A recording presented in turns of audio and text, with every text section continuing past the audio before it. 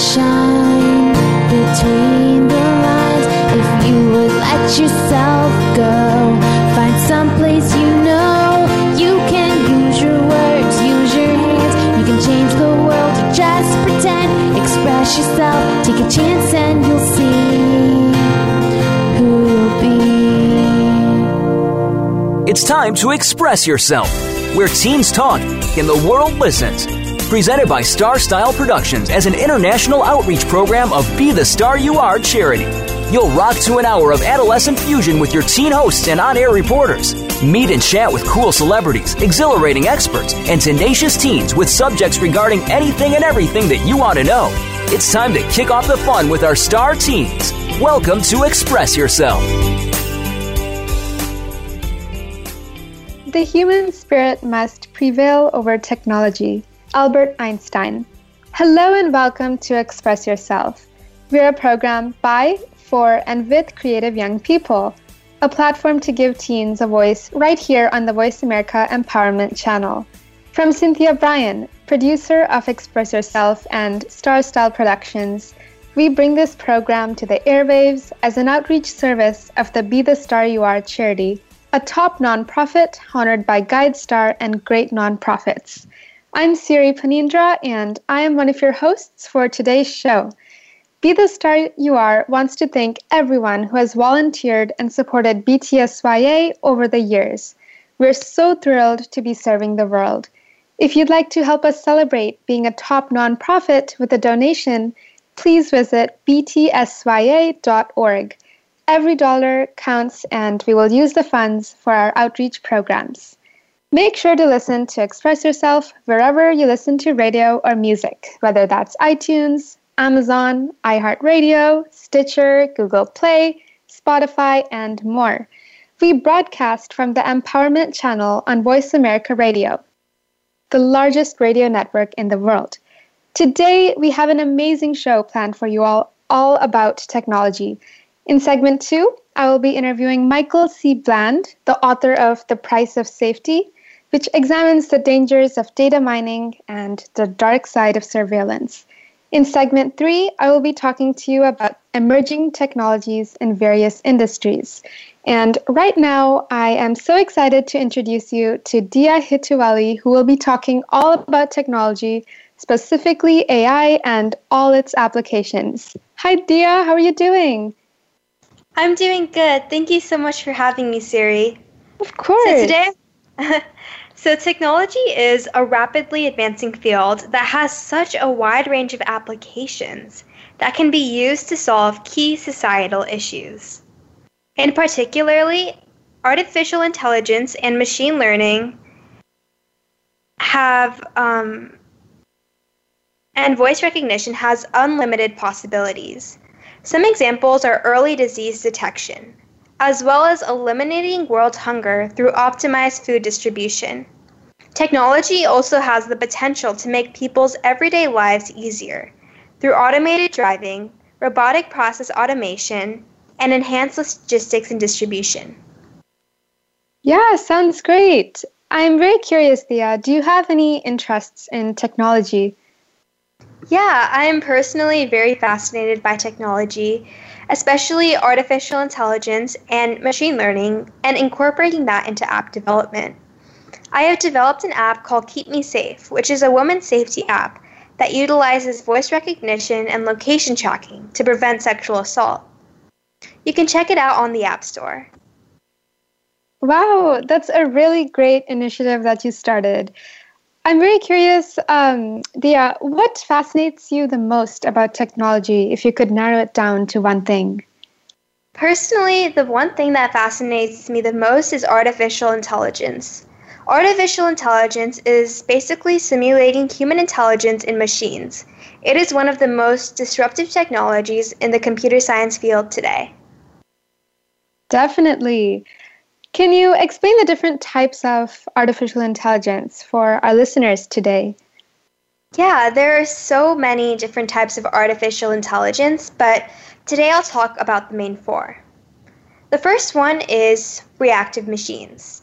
Reactive machines are the simplest types of robots. They are not constantly learning. They only act on what has been embedded into its system. An example of a reactive machine is a chess game. It does not get better over time. It simply reacts based on its pre-coded strategies. The next is limited memory. It's a step up in terms of intelligence when compared to reactive machines. They have the ability to retain information from observing previous events. An example is self-driving cars. They have pre-programmed data, such as maps or lane markings. They can also evaluate their environment and improve their driving as necessary. So they become more and more like human drivers as time goes on and they keep learning. The third type is theory of mind. It is not yet developed yet, but researchers aim to make theory of mind models be able to imitate human mental models, which means they understand that humans have thoughts and feelings. A primitive example of a theory of mind machine is Sophia, the world's most famous robot, who is commonly featured on television. While she can't entirely determine human emotion, she can interact with humans and use the appropriate facial expression. The last type of AI model I'll be talking about today is self-awareness AI. For many in this field, it is their ultimate goal with AI. They have a human level of consciousness and are aware of themselves. It would be able to predict the feelings of others around it. For example, when someone yells, humans can understand they are mad. Self-awareness robots will have this same type of understanding that humans have. Yeah, this was a really interesting overview, Dia, and I'm also very amazed by Sophia the robot and her natural human-like capabilities. They are so realistic that it sometimes it scares me. And on that note, would you say that these types of robots are commonly shown as being dangerous? Yeah, I agree with the Sophia one. She's such an interesting robot, and I always love seeing her interviews on TV. So, as for the question about the types of robots that are commonly shown as being dangerous, right now they're commonly depicted in sci-fi movies, and they tend to have a lot of fun showing the drastic dangers that these types of machine holds. Personally, I do agree. While these machines like Sophia the robot are super cool and have potential to improve society, I think that any technologies that are a bit too self-aware can pose a major threat. Or maybe it's just these movies that have influenced me a bit too much. Definitely. I do feel like movies have a very, serious perspective of robots. I have another question for you, Dia. Can you talk about your Keep Me Safe app? I'm very much interested in it, and it has a really meaningful mission.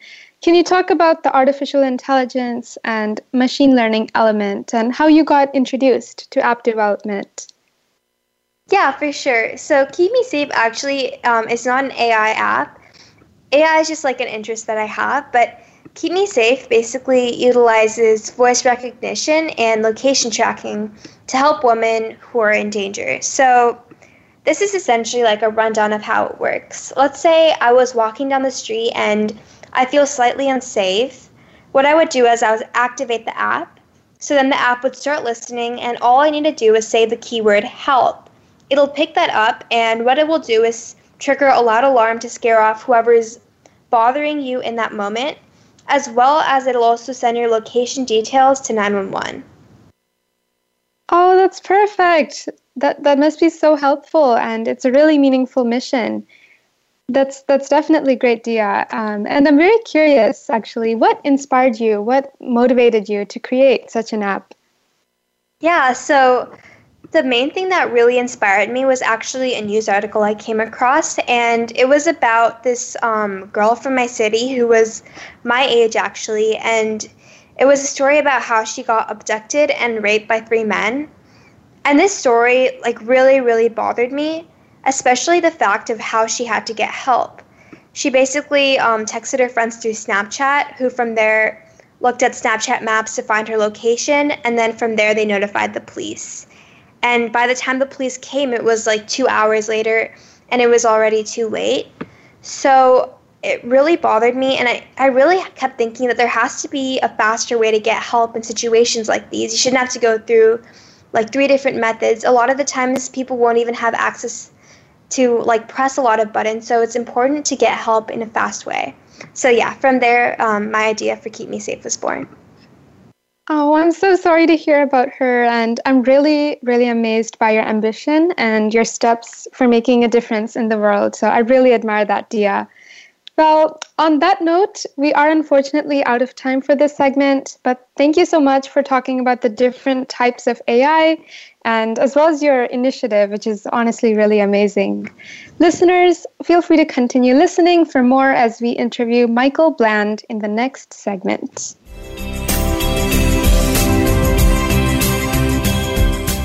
Think you've seen everything there is to see in online television?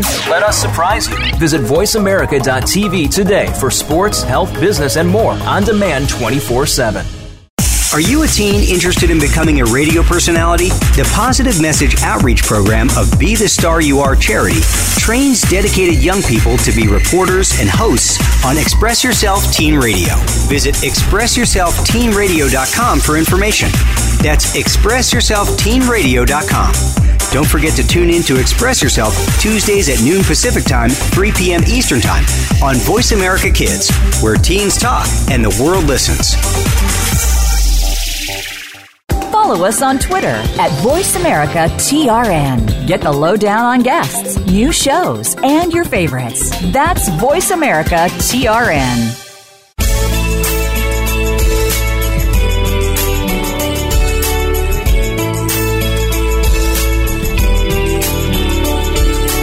You're listening to Express Yourself on the Voice America Kids channel, where teens talk and the world listens. Express Yourself is produced by Star Style Productions, LLC, as an international outreach program of Be the Star You Are charity.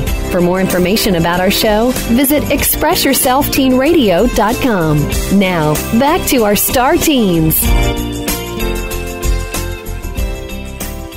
Welcome back to Express Yourself. I'm Siri Panindra, and today's show revolves all around technology. I'm so happy to introduce Michael Bland, a founding member of BookPod, an invitation-only online group of award-winning writers, filmmakers, journalists, and best-selling authors. One of Michael's short stories, Elizabeth, won honorable mention in the Writer's Digest 2015 Popular Fiction Awards contest. 3 short stories he edited have been nominated for the Pushcart Prize, and another was adapted into an award-winning film. Michael also had 3 superhero-themed poems published in the Daily Palette. His novel, The Price of Safety, is the first in a planned trilogy and has been recognized as a finalist in both the National Indie Excellence Awards and the Next Generation Indie Book Awards. We are so excited to have you on the show, Michael. Welcome to Express Yourself. Thank you for having me. It's great to be here. Yeah, let's dive right in. So you have a sci-fi title, The Price of Safety, and it's really interesting as it examines the dangers of data mining and surveillance, and it's a really eerie depiction of the not-too-far future that reveals humanity's dependence on both technology and family, and really questions us, where do our allegiances truly lie? So I'm very curious, Michael, where did you first get the idea for The Price of Safety? So I actually had a number of different ideas, and I wasn't sure which one I should kind of approach. So what I did was I created like a little 2-paragraph blurb, like the back of a book, and I gave those ideas to my family members and to see which one they would like the most. And this wasn't the one that I was going to pick, but they loved this idea the best. And what it is it's really, how do you protect a family in a future where technology is like unavoidable? And so that was, for me, the catalyst of it and the focus. Because Dre, that's what drives him, is his family, his 19-year-old daughter, his 12-year-old daughter, and his wife. And he wants to protect them against everything that happens. And it's so hard to do in this kind of a future. Oh, that's so interesting. That's actually a really good idea of how to decide on what you want to write a novel about by writing the 2-paragraph blurb that you'd see at the end. That's actually a really interesting approach that if I ever write a novel, I'm definitely going to keep that in mind. And also, I was wondering, how did you begin building the world in your story? It's a good question. So I did a lot of research, and because the world is 30 years in the future, and part of my gauge on that was where we were 30 years ago. I mean, 30 years ago, I think everyone was on pagers. The Discman was big. There were cell phones, but they were like these huge bricks. The internet almost didn't exist. So see how far we've come in 30 years. Well, where are we going to be 30 years from now? And so I did a lot of research in terms of where we are, the latest advances in science, computing, nanotechnology, chip development, all of those things. And I really wanted to make the future as close to what I think it will end up being, or at least a version of it, but it's also that it's relatable. I mean, the main character, he listens to Silver Sun pickups in one scene and that kind of thing. And so there's elements of it that while it's the future, you could see yourself there. Yes, I always enjoy reading books about the future and having the excitement to see if our predictions come true. And I'm wondering, can you talk about the characters and their significance in the story? Absolutely. Dre Quintera, the main character, he is an engineer. And part of my, the reason why I had him as an engineer, one, to have certain abilities that might possibly, hopefully, give him a chance to maybe save his family versus, an accountant who can't really do other than spreadsheets. But also, both of my grandparents were engineers. In fact, one helped build battleships in New York City Harbor during World War II. The other worked at a chemical factory making bombs. He was a chemical engineer. So they were my inspiration for the main character. And with him, the big thing, as I mentioned, was him being the family being so important to him. And he helped build some of the technology that is in this world. And he did it what he thought was right. He did something that he helped create this system to try to help protect everyone and how to try to make the world safer. And like some things, best plans, just because you plan it that way and you have the best intention doesn't mean that's going to actually work out. And it's used against him. So now he's having to fight what he helped create. Oh, that's such an interesting element of the story about him being an engineer and creating the technology that ultimately contributes to the destruction and the downfall.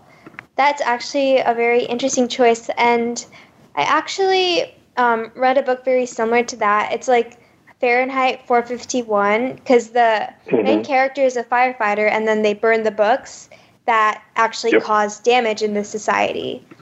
And yeah, it's really interesting how the family is really important. I think that gives a good motive for the main character to keep going. So I really like the rhetorical choices you've incorporated into your novel. So I was wondering, who or what inspired your writing of them? The specific characters? Yeah. You mean, well, other than my grandparents, I didn't have specific... I didn't have a specific inspirations, but what I did do is I wanted, story and character are so interwoven.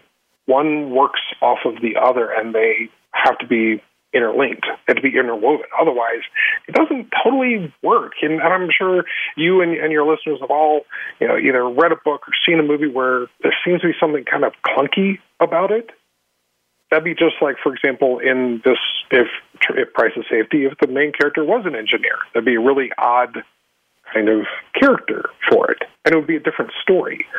So this was really woven in, and it's not just him. Raven, his 19-year-old daughter, she has a rebellious streak, and she really is passionate about helping people, protecting people, and doing what's best for everybody. So it has an element of that protectiveness that Dre has, but it's different. And it's as a 19-year-old woman, smart, headstrong young woman would have that might be different than a adult father, right? So there's that different dynamic. And then the younger daughter is extremely intelligent and is kind of a hacker. And so she's really independent. And so she has her own kind of, independent streak, but it's in a different way. And so those dynamics and how those characters as a family, how would they possibly, these characters be, how would they interact, and the friction and the way they help each other and the way they sometimes clash, which like any family pretty much. So I really enjoyed that dynamic. I think the characters I was really pleased with how they ended up becoming their own people as I was writing them. Yeah, that's definitely really interesting to hear about the story from different perspectives, such as an engineer. And, one of the underlying themes in the story, in The Price of Safety, is family. And you have a really strong emphasis on family relationships. So I'm very curious, what inspired you to approach the story plot this way? And what would you want a reader to take away from the plot? That's a great question. I really wanted a story that would be relatable to everybody, to men, women. Sci-fi seems to tend to lean a little more towards the masculine than female, and I'm not trying to be stereotypical at all. I've noticed, at least with my group of friends and family, that tends to kind of be the case. But I wanted to do a story that was different, because a lot of the sci-fi stories seem to be the lone person, or the person by themselves, and maybe they kind of have a love interest, but kind of not. But they almost all seem to be alone. And I'm like, so the families not exist in the future? That kind of seemed really just a disconnect. So I wanted to have that family dynamic, because the other thing is, with technology, it has the potential to kind of separate us more. Being on when I lived in Chicago, being on an L train and everyone is sitting there just looking at their phones or on their Kindle. And so it just seems to have less interactions with other human beings face to face.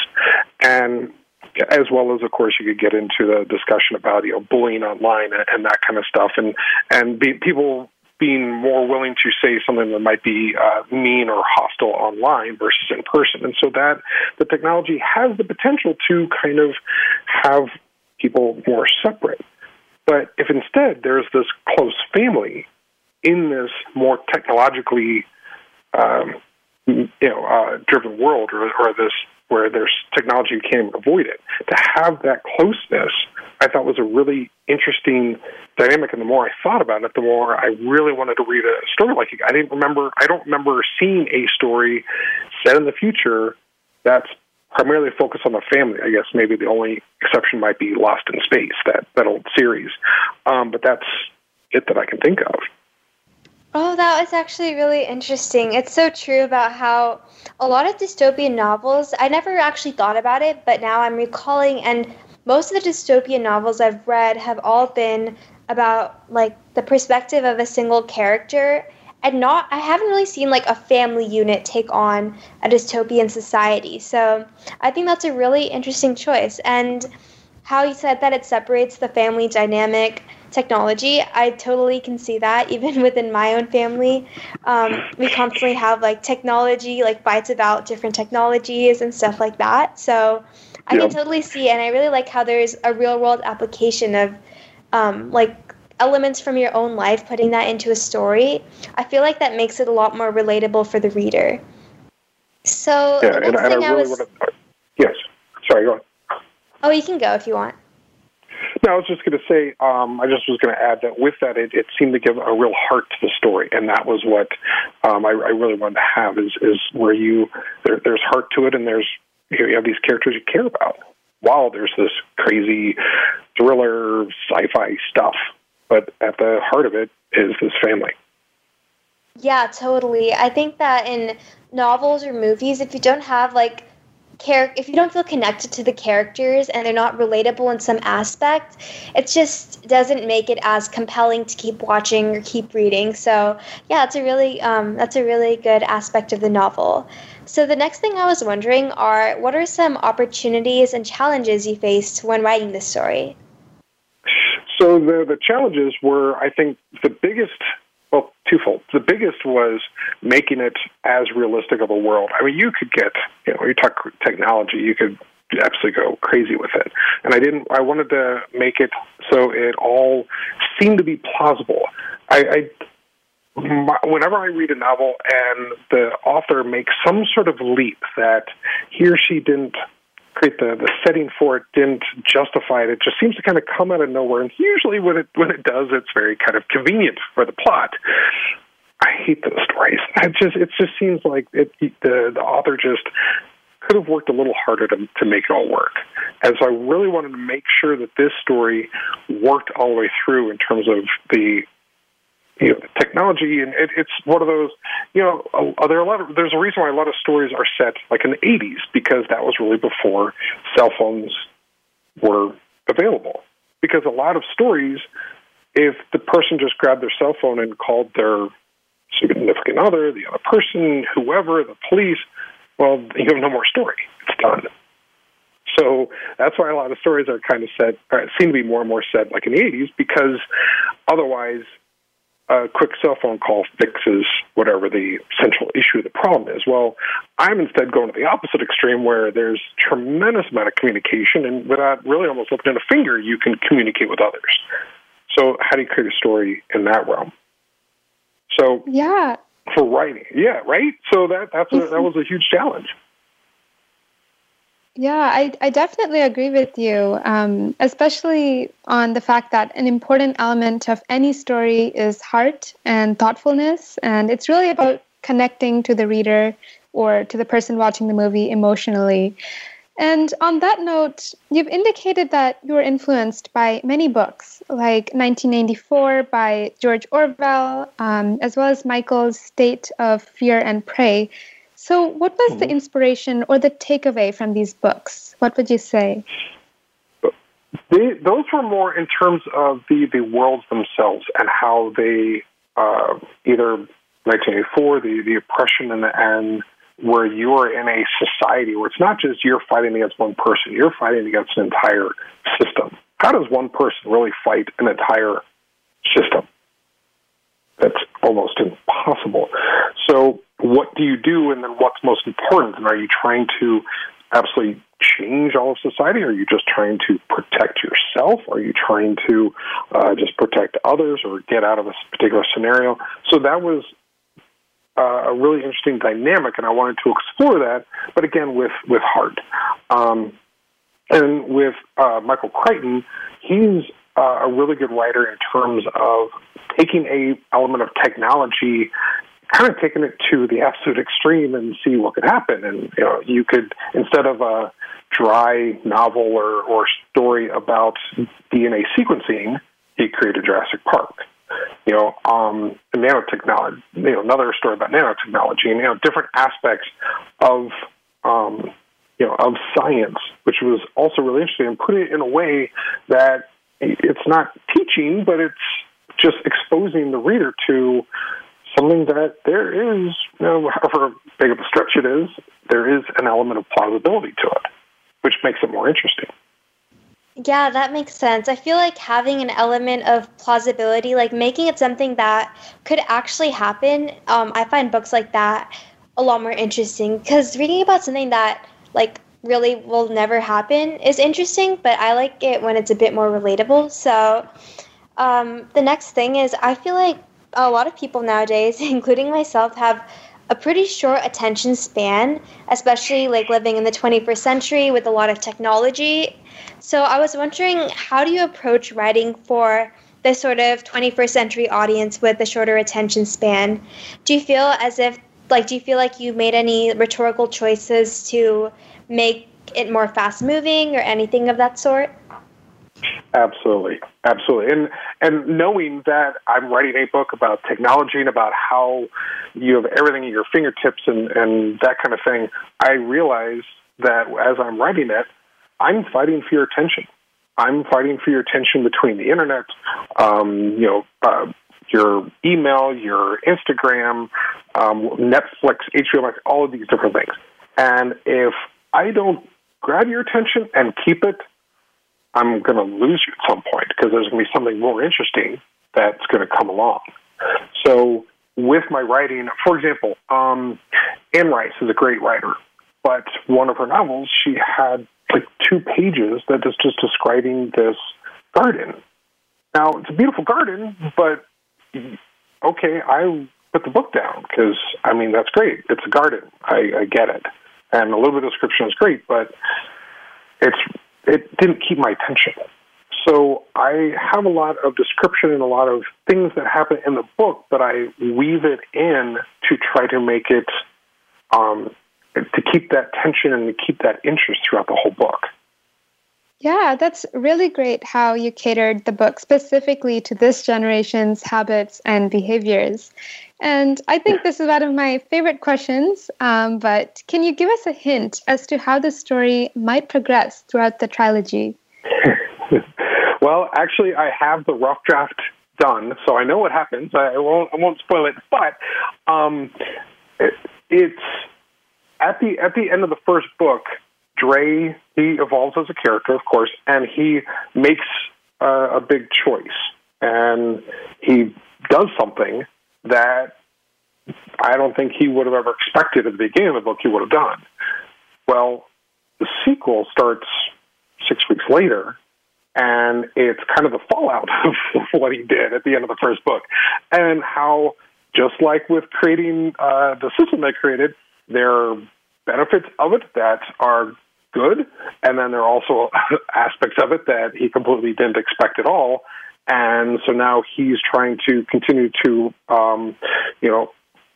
protect those important to him, while at the same time trying to get a handle on everything that's going on and what he started, and the freight train kind of that he started, and what he's holding on and trying to do what's best. And there are a lot of twists in there and things that I think will really surprise the reader, even more than the first book. And I know where the trilogy is going, and I like that in each book it's different. It's not a rehash of each of the first book into the second, because that's not interesting at all. It's a continuation and a greater world, more people, more issues, more things that go on. And I'm not trying to be vague, but I don't want to ruin any surprises.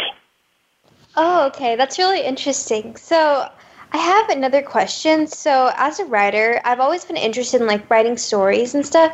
So as an author, do you plan out the whole trilogy of your book, or did you basically take it one book at a time? You planned out one book, and then after that was published, you moved on and planned the next book? That's a great question. So I will admit something. I didn't originally plan this book to be a trilogy. I planned it to just be a single book. However, after I was planning it out, and it took me a year to plan it, because as you read it, you'll see that I have this world that's woven, it's interconnected. What happens, it happens in stages to a degree, but also there has to be a certain logic. And almost like talking about like a version of a cell phone where, hey, if someone just picked up a cell phone, it ruins the story. There were ideas I originally had that before I even started writing that I realized, that doesn't work because of this logic and this logic. So I had to rip that out and refigure. But to go back to your question, my plan was not originally to do a trilogy. It was to do just a single book. But then as I was getting close to what I was planning for the climax and where the story goes, my mind kept steering towards this step that brought it into a larger world that required a next step. And my analogy is like the Matrix. Okay, you have Keanu Reeves, he fights the agents, he becomes the one. Okay, then what? I mean, so now he's this, amazing, has this ability, and that's it? No, it's a step into what's the next step, and, whether you like the sequels or not, but at least that was with that story. So that's what happened with this one, where I had the story, had the end, but it was, oh my God, what now? Because I've created a larger world. So I started drafting a general idea of book 2 and book 3, but I didn't get into the details as much. I had a general idea, but I will admit after doing the second book, there are some things that worked out so well that some people will think I'd already planned that before I wrote the first one because it just worked out so well, and I didn't. I wasn't that clever, but it worked out really well. And so I have actually about 100 pages of notes for book 3. I know in my head the main points that happen, but I don't have the details. I'm focusing on each particular book first. Oh, that's very interesting. And I really like how you connected your perspective to The Matrix. And, you know, from the reader's standpoint, I'm very happy that it is a trilogy instead of just a single book so that you could enjoy more. So my next question for you, Michael, is along with being an author, you're also an editor. And how do you switch between the roles? And if you could narrow it down to one, which one do you personally enjoy more? Oh, great question. Well, you have to, or at least for me, I have to do both. In terms of my writing right now, I have to be able to writer and an editor. And Stephen King was once quoted as saying, I know I'm going to butcher this, but in essence it was, the book doesn't become reality until the editing stage. The rough draft, feel free to write anything and everything you want. Well, but then when you go into editing, that's when you actually make it a book. And you have to, another author, and I blank on the person's name, but what he said is kill your darlings, which means this scene might be amazing, it might be great, it might be the funniest scene you've ever read, and it's fantastic, but if it has nothing to do with the book, if it does not drive the story, the character, you have to cut it. You have to delete it. It's gone. Bye-bye. And as an editor, you have to be that harsh. It's difficult to do. It's not fun at times, let me tell you. So I'm first an editor for myself to make it as strong of a book as possible. As then an editor, I'm helping someone else with their baby, with their creation. And as a writer, I know when someone else says, yeah, this doesn't work, or you need to cut this scene, or that kind of thing, it hurts. A lot of times you take it personally, and it's really not personal. It's really all about what's best for the story. So that's where I come in terms of an editor. I've done it myself. I've done it for the short stories that Pushcart Prize, and I have a good friend who is also a writer. His second book was just bought and is going to be published in another year or so. I edited that for him, the initial draft. So that is part of the process, but in terms of which I like more, I definitely like the writing more, especially the creation part. You got to create these characters and what they're going to do, and what drives them, and what's really interesting or annoying about them, and what kind of situation you put them in, and how crazy can it be, and okay, is it too crazy? Is it believable? Is it not? How do you get them out of it? And now I'll admit my father's read the rough draft of the sequel, and he's like, I have no idea how you're getting out of that at the end of the second one. And I mean, I know, but I love that he has no idea. So that's the fun part.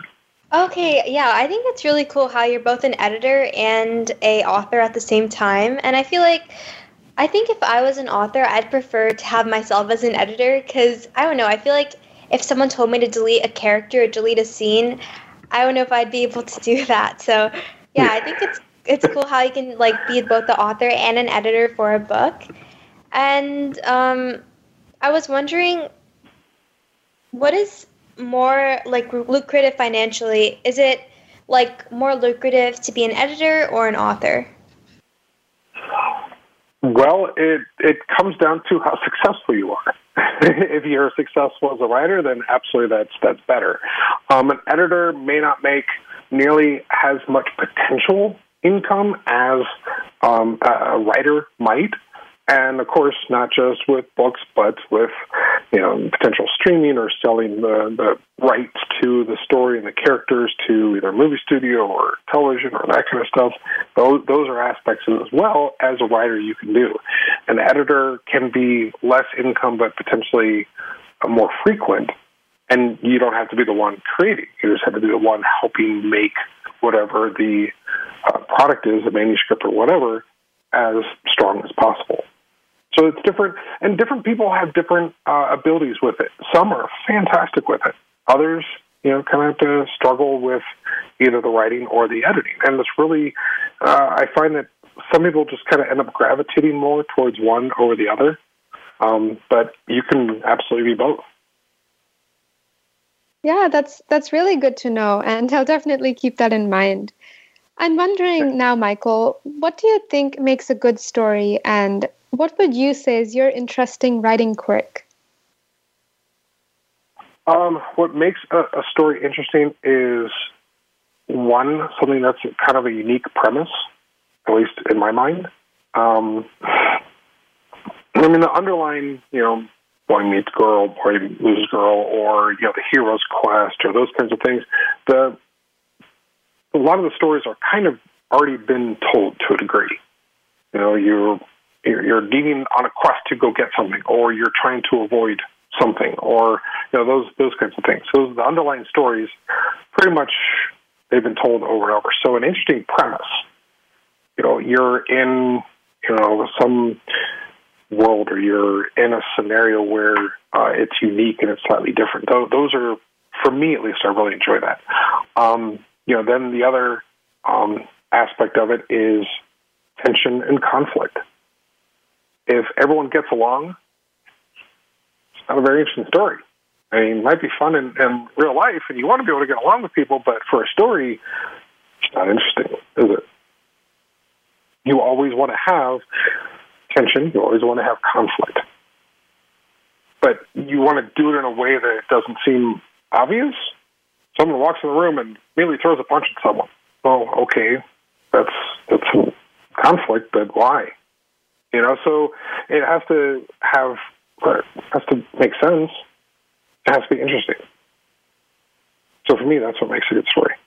Yeah, the second part of the question was just, what do you think makes a good story, and what's an interesting quirk that you incorporate when creating your books? Ooh, interesting quirk. I do notice that when I'm writing, there are certain things that I will do, certain habits where I'll have, all too many comments, or I'll have certain things, and what I need to do is that's part of my editing is I'll go ahead and I'll allow those habits that I have when I write, or longer sentences that, okay, when I go back and read it, no, I need to cut them out. I need to shorten them up. So that's where the editing comes in, to where to try to avoid quirks in terms of something that's unique. And one thing with this particular story, so I wrote another one called Lawyers Can't Fly, which is a humorous take on superheroes. And that was in third person. Price of Safety is in first person. So I really try to avoid any kind of voice in terms of the narrator. The narrator is the main character, and so the voice is Dre. And everything that you as a reader see is only through his eyes. So there was a restriction in that respect, because there could be other things going on that happen he doesn't know about, and that could be to his detriment. And so so myself as the writer has to try to convey it in a way that the reader's following along, but also it has to be restricted to just his point of view, which was another challenge. So thank you so much, Michael. I absolutely loved our conversation today about your writing journey and the price of safety, but unfortunately, we are out of time for this segment. Listeners, be sure to check out his website, mcbland.com, and Facebook at mclandwriter. You have been listening to Express Yourself. Show your love for more segments by donating to the Be the Star You Are charity, and keep listening for more in segment 3. Thank you so much, Michael, for coming onto the show today. Really appreciate your time. Well, thank you for having me on. This has been fun.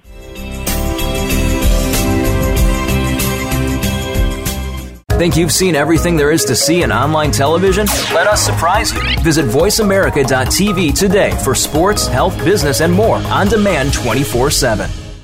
Are you a teen interested in becoming a radio personality? The Positive Message Outreach Program of Be the Star You Are charity trains dedicated young people to be reporters and hosts on Express Yourself Teen Radio. Visit expressyourselfteenradio.com for information. That's expressyourselfteenradio.com. Don't forget to tune in to Express Yourself Tuesdays at noon Pacific Time, 3 p.m. Eastern Time on Voice America Kids, where teens talk and the world listens. Follow us on Twitter at VoiceAmericaTRN. Get the lowdown on guests, new shows, and your favorites. That's VoiceAmericaTRN.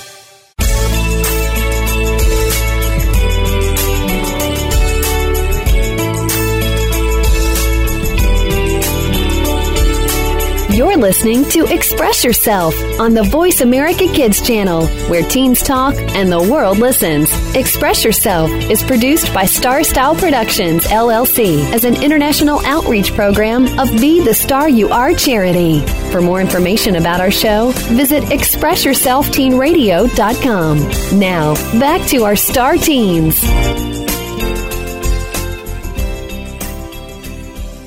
Hello and welcome back to Express Yourself. I am Dia Hitivali and I am so excited to have our host Siri Vanidra talk about the emerging technologies in several industries. Hi Dia, thank you for the introduction. I am really so happy to share my thoughts during this segment. And first of all, this week's topic is all about technology, both for our radio show and coincidentally also the entrepreneurship course I teach at UC Berkeley. So to give you a little bit of background information, the course is called Silicon Valley Startup Success. And in a nutshell, I organize a lot of fireside chats, keynotes, panels with founders of companies.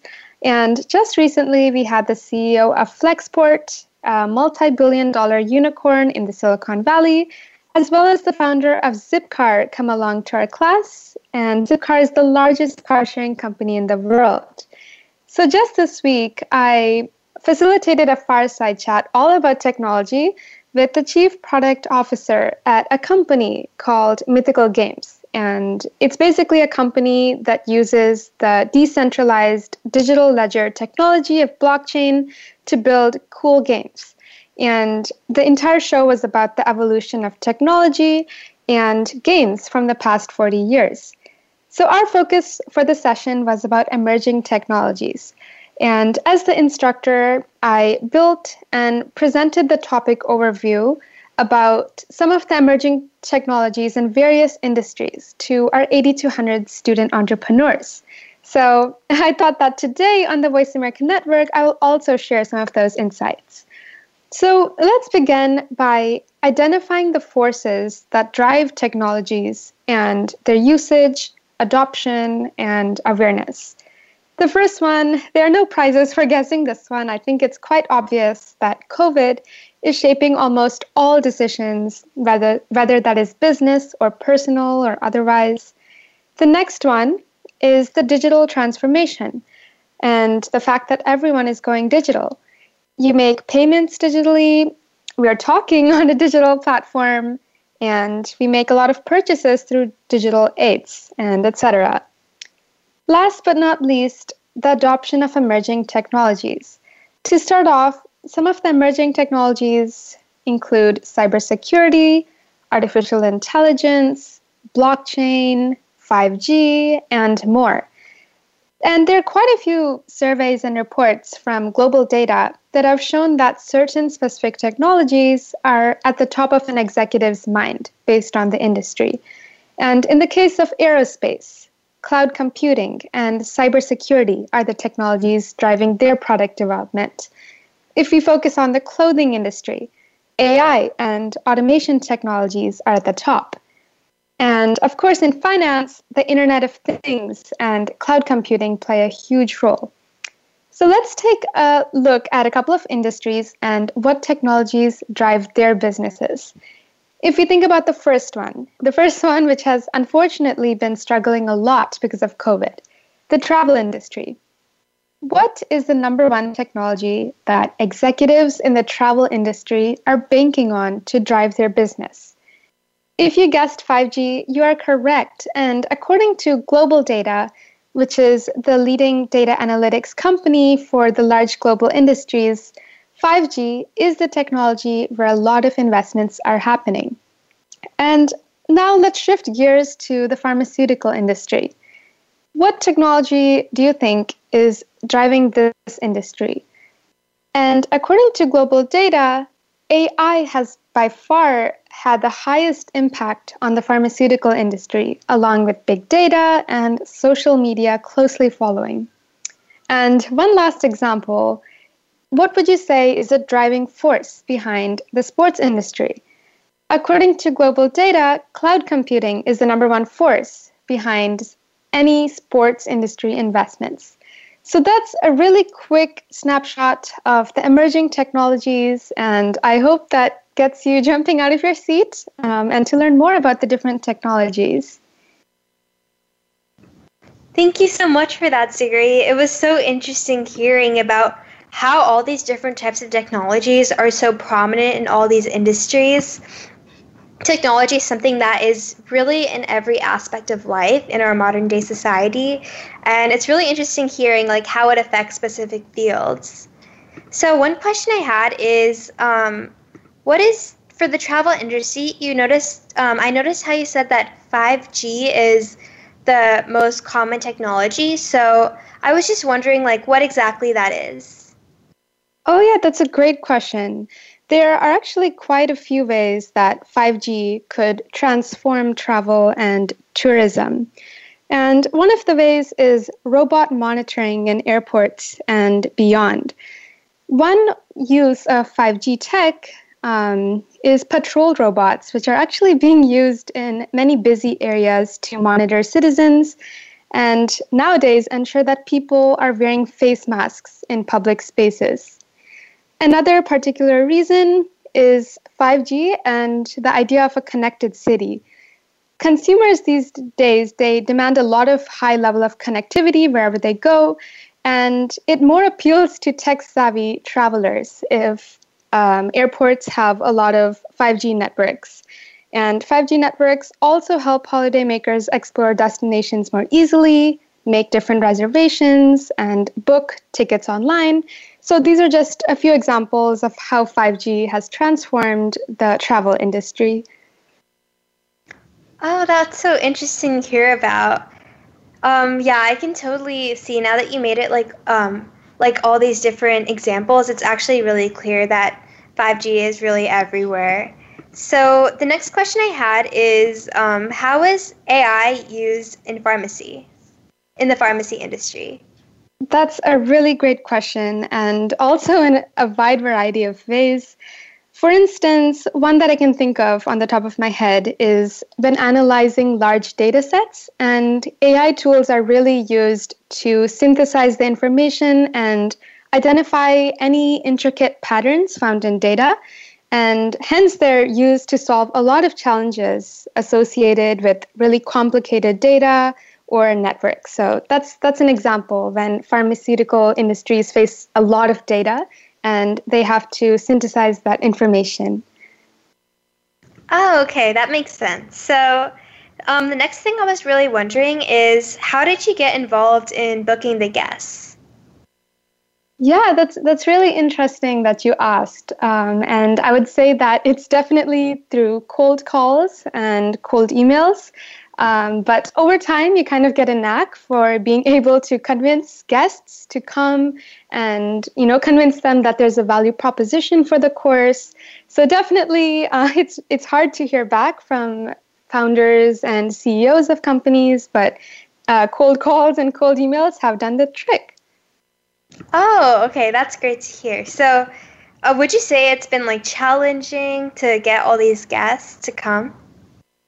Yeah, especially since COVID has arrived, it has definitely transformed the way that this course has been offered across, past semesters. And it's definitely a challenge, but I've learned to adapt and, get over the challenges that we face. Okay, so unfortunately, we're out of time for today's show. Thank you so much for listening to Super Smart Sundays here on Express Yourself. Thank you so much, Siri. Your segment was amazing to hear about, and I definitely learned a lot. Please support Be the Star You Are and find information on our creative community, charity efforts, and outreach programs at BeTheStarYouAre.org. Please consider a donation. You have been listening to Express Yourself, an on-air global community where teens talk and the world listens. I'm Dia Hijivali. If you're interested in downloading Keep Me Safe, the women's safety app I have created that I mentioned in the first segment, you can find it on the iOS App Store for free under the name Keep Me Safe. You can also find it on Instagram at Keep Me Safe app.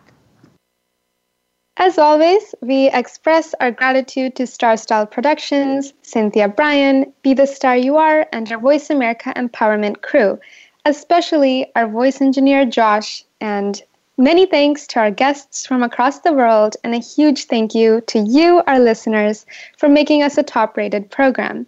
I'm Siri Panindra, and I request you to embrace technology and remain human.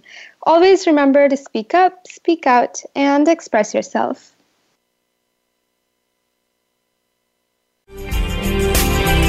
Thanks for joining us this week on Express Yourself, produced by Star Style Productions, LLC, as an international outreach program of Be the Star You Are charity. For more information about our show, be sure to visit ExpressYourselfTeenRadio.com. Please join us again next Tuesday at noon Pacific Time, 3 p.m. Eastern, when teens talk and the world listens, on the Voice America Kids channel.